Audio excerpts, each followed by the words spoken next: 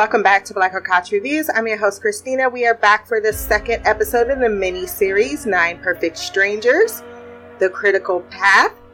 This episode was written by David E. Kelley and John Henry Butterworth, directed by Jonathan Levine. Little late, so apologies. Life sometimes derails my well-intentioned schedule, but we are here to discuss a fairly good episode for the most part. I actually gave it a 7.9 out of 10. So it was slightly less entertaining than the first episode. Only because I'm still trying to figure out these people, and I don't particularly like some of the ones in which they are focusing on. And thus, while I want to be more engaged, it's because of my dislike of the certain characters that I find myself less so. However, the mystery at the end and what's going on with Masha and what they're about to enact, I think will drive it into gear a little bit more, especially if she's about to put something on them that is in itself a new thing that is unfolding at the facility.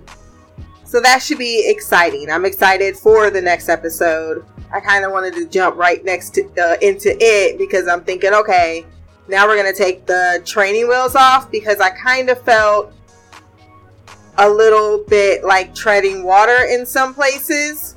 But again, that could just be my connection to those particular characters right now that I'm struggling with. So we find Francis, who is one of the characters I am really struggling with. I love Melissa McCarthy. Is that who that is? I'm pretty sure. If I had that wrong, I am way off. But her characterization is rather annoying. Maybe because these people are reminiscent of some other people that I know in the real life. So I have maybe a certain prejudice against the archetype. But she's someone who has a lot of pity parties for herself, and I'm not with that. But she finds Zoe, who has ran off, and reports her mom's about to lose it because of a certain death that was referenced.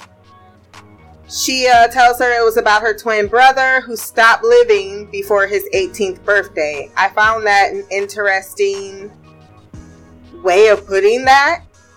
You know, instead of he died, he stopped living. Francis comforts her, which doesn't make Homegirl happy. Homegirl, I mean her mama, Heather.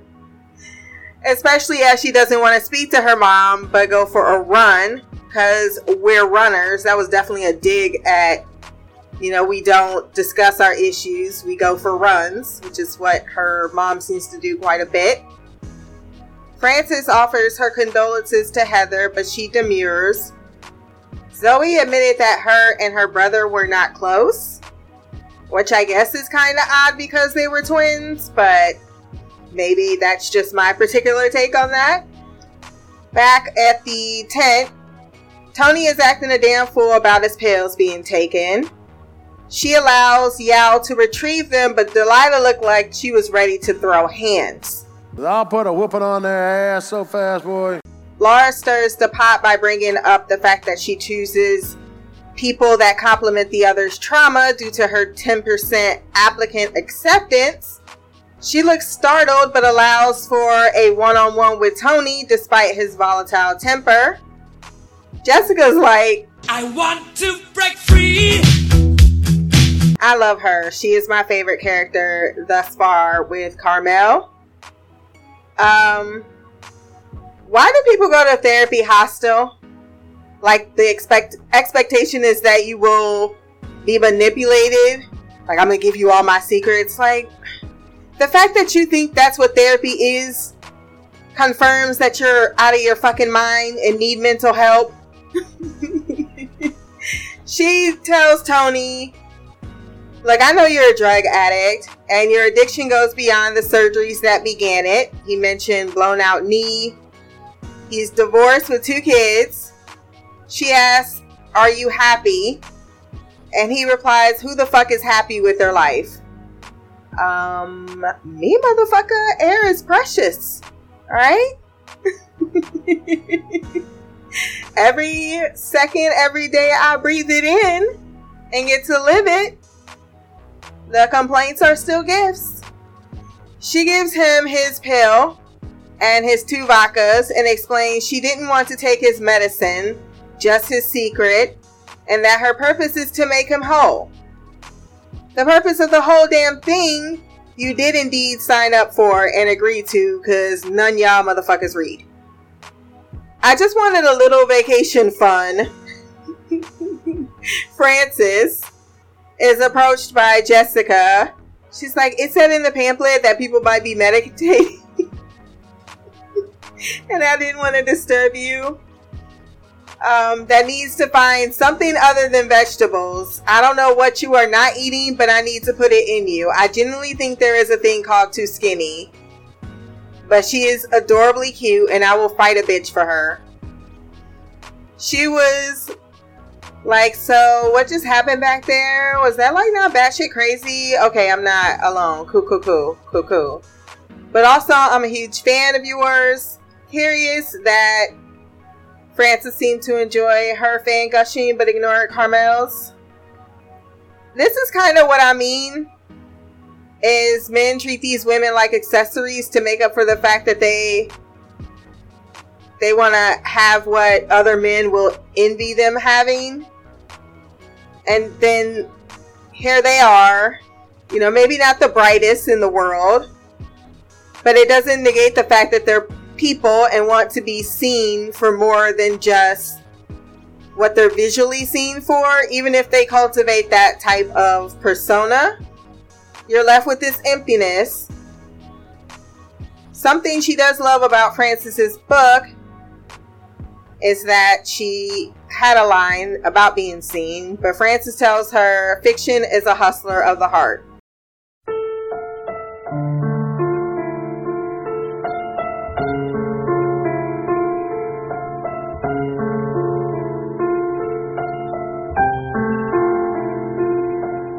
I have read enough Harlequin romance novels to know that is absolutely and utterly true. Ruined me my entire life. Now I have expectations all the way up to here that are simply not realistic. And yet, that's why I'm 37 and single. It also calls shippers, this fiction being the hustler of the heart, to sometimes lose all sense of sanity. That is borderline on the CDC list to be declared as another form of cancer. Masha runs to the edge of a cliff after meditating herself and receives a text that says, "Congratulations, it's your last week on Earth."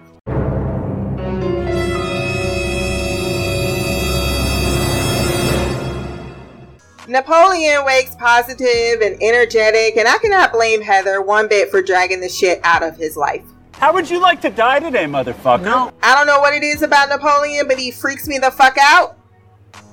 She said, "I'm here because I miss liking you."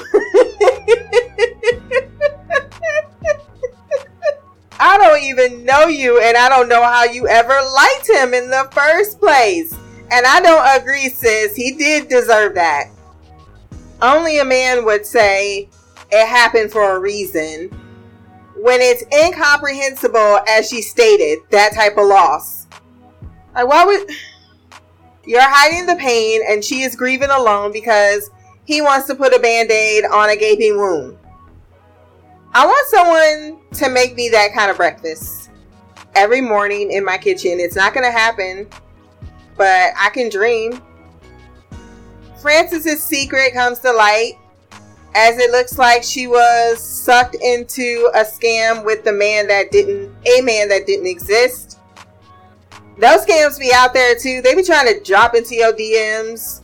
I'm Chris Evans. I'm what was the other person they impersonated? Dwayne The Rock Johnson. The Rock Johnson. Pretty much anyone that you like their tweets a lot, they'll try to jump into your DMs and be like, yeah, I'm that person, but I need money. What the fuck? That's the dumbest one. How the fuck you rich and you need my paycheck to paycheck living ass to give you money? And then those scams that come into your email, yeah, it is sad because I know someone who fell for that, and they were of the elderly, and they say it's because of desperation. You know, I think that's part of it. That's why they're targeted. But at the same time, you know, damn, it's so obviously there. I'm just never desperate enough to part with my cash unless it's on a new battery operated boyfriend. That's the only man I will spend money on. That we ain't in a relationship with. If you use mine and I use yours, then we got each other. Carmel is happy she lost weight, and Ben doesn't get it. I laughed when she was like, I lost weight, and Lars was like, oh, I was gonna say something. Like, you're such a dick. But Ben says, you know, you're not fat. I don't get why women obsess about it. And I'm like, one, you're standing next to a size 2. Maybe a 0. Maybe a negative 22. And yes, women are constantly worried about their weight because it's being shoved down our throats and our necks every fucking sec. Like the commercials, the billboards, the absolute constant from your fucking mother who's supposed to love you for who you are. But I digress. I wasn't with Frances when she said it's not something like it's just a hump someone got to get over. I guess there's some truth to that. But I don't think that she was like, we don't obsess over it. I'm like, yeah, kind of certain. Yeah, do. Tony comes in with apologies and some intimidation to Lars, confirming, yes, I did indeed get my medicine back. As everyone wonders who he is really, as his face is very familiar, Frances said, maybe on Dateline. Shots fired. This team indeed is very dysfunctional. Masha is now meditating underwater with more flashbacks of a typical debutante childhood. Y'all be looking sexy as fuck. When you talk dirty to me. He knows Masha is stressed since that is when she pull sits and she reveals her anonymous threats. I'm guessing it's Lars. And she admits that she had a lot of enemies and maybe he may have wanted to kill her when he used to know her. Or if he used to know her. Something to that effect. He's like, no. And I'm like, you can't know. If she shot your child, yes. So don't say no, like it's never. She asks about him and Delilah, whom he admits still gets jealous. But she says, while kissing his thighs, that they are intricately, hopefully I said that right, bound. So she will need to get over it. However, he should love her and she will be loved. Grave digging. That's not morbid at all. Masha tells them to lay down in their graves and imagine what the end will be.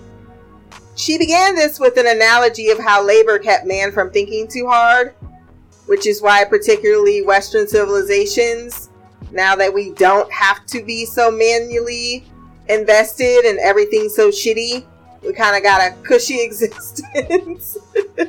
For the most part, we don't have to worry about where our food is coming from. The majority of our blessed folks out there.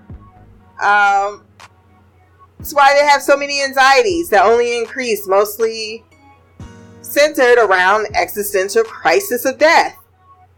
Just really runs into some brick walls for some people.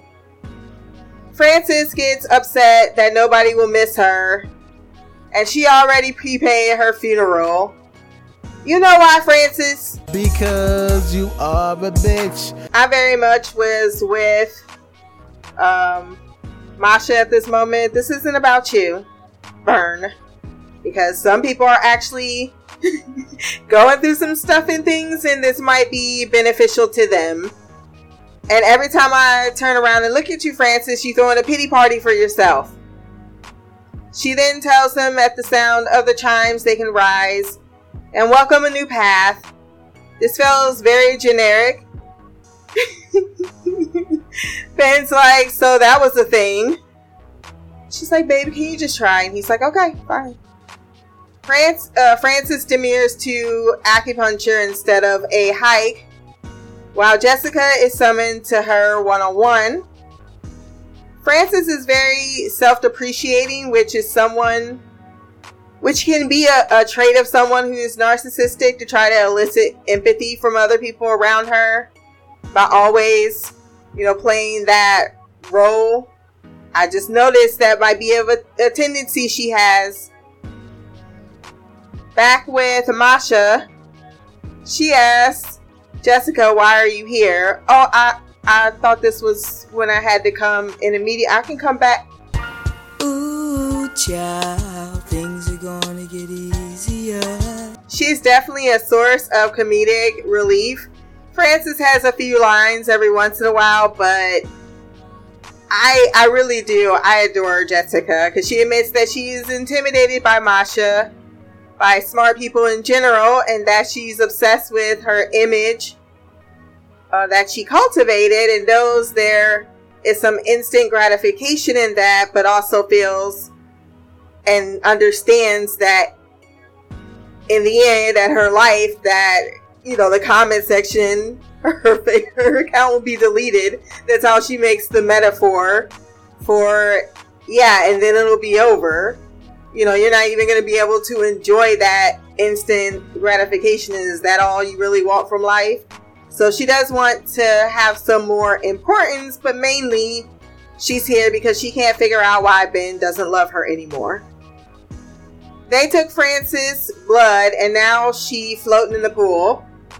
Tony tells her he's going to get in the pool and will not fuck off even when she calls him a nobody. So he just cannonballs her. On the hike, Ben asks about Jessica's session. Then Carmel butts in. Ben was like really nice, because I would have said, And you need to mind your damn business, bitch! He calls them starstruck, so then she starts talking about how she used to work on Broadway and met stars like Alan Cumming until she had her girls and her husband didn't want her to work.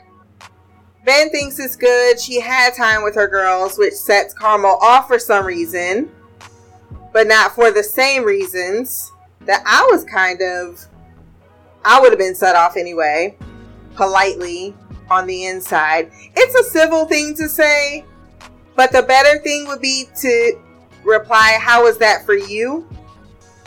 Because some people may not, sure, I spent more time with my girls, but I also gave up a career that I really enjoyed.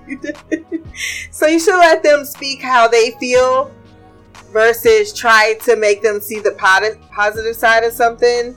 Like, oh, that was the trade-off, but you don't inquire more. Maybe that's just a thing I do or I feel. I hate when people assume things before someone is allowed to inquire of people, not make statements about things that they reveal about themselves. Lars can't believe anyone would populate the overly crowded world, and so it's there's no wonder you're single. Masha continues to monitor the group. Tony tries to wake the very snoring Frances, but the grape goes into her mouth, causing her to choke, so he has to save her life. And is busted So he admits, yeah, I was trying to actually throw a grape at you because you were snoring. And then it went in your mouth, which is, he even made the joke, like, I wouldn't be able to make that shot in a million years. And he apologizes and offers her grapes. And then she ends up breaking the ice with him after her very near-death experience. It's like, yeah. They're such assholes, and I think they both realize it, or recognize it anyway, in each other. The two unexpectedly bond, doing absolutely nothing, as she admits she was conned, but almost found it a trade-off for the 6 months of pretend, but gets more depressed when her unpublished material was trashed in a newspaper. He made an attempt to soften the blow, but unfortunately, she still went off in a huff. The group are enjoying the trust circle exercise. Even bitter Lars seems to be enjoying himself, but Heather all episode has been pretending herself and just can't take it anymore. She heads for the cliff that we saw Masha at earlier. Napoleon is shrugged off, and Delilah takes her hand, encouraging her away from the cliff. She says, maybe you feel in my fingertips someone who's been where you've been at before, but she says you've not been where I've been before. The whole event upsets Zoe. She loves running off. She reports the events to Masha. Delilah, that is concerned at her tinderbox of personalities. Another interesting turn of phrase, she can smell that Lars is more than he says that he is, so she has Yao sweep his room again.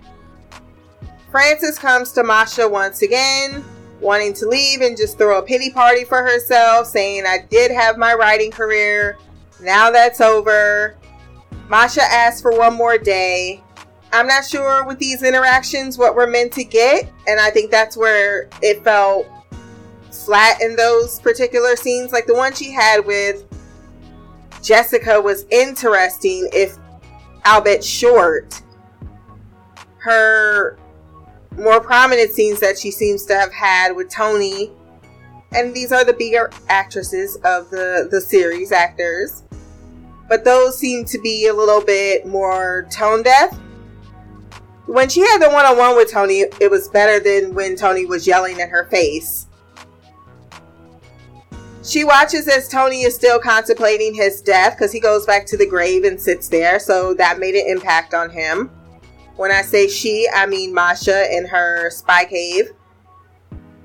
Zoe is upset that both of her parents are in a fucked up place and he's trying to shield it from her. Lars is retrieving his phone from the bushes. I feel with all those cameras, he must know something of the layout, if he knows exactly where to hide and no one would see. Masha goes to Yao and Delilah, who are, eating some very healthy vegetables, confirming that Delilah is right. This group is volatile, but brilliant. And it's now time for the new protocol. Does this involve the drawing of blood? That both are surprised she's initiating this early, as something hasn't been tested yet, and they haven't been detoxified yet.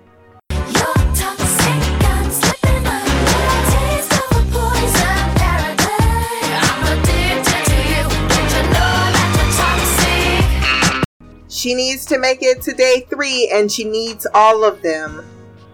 And I'm guessing despite their concerns, they're going to go through with it. Everyone agrees that Masha is the real deal, but maybe, I don't know, she's taken on more than she can chew. I don't know. I haven't seen her past game, but she's got a lot of faith in her followers. So I want to know how she breaks people down in so many days, has such a huge success rate. Is it something to do with mentally forcing them in a place? using drugs, maybe? I'm not sure. But I am sure we will find out. And we will be getting to the 3rd episode, I believe, this week on Thursday. So look out for that. If you want to send feedback for our next episode, blackgirlcouch@gmail.com. You can also leave a comment below on this podcast. My social media will be there as well. Remember to like, share, subscribe. Until the next time, peace, hair grease, and black girl magic.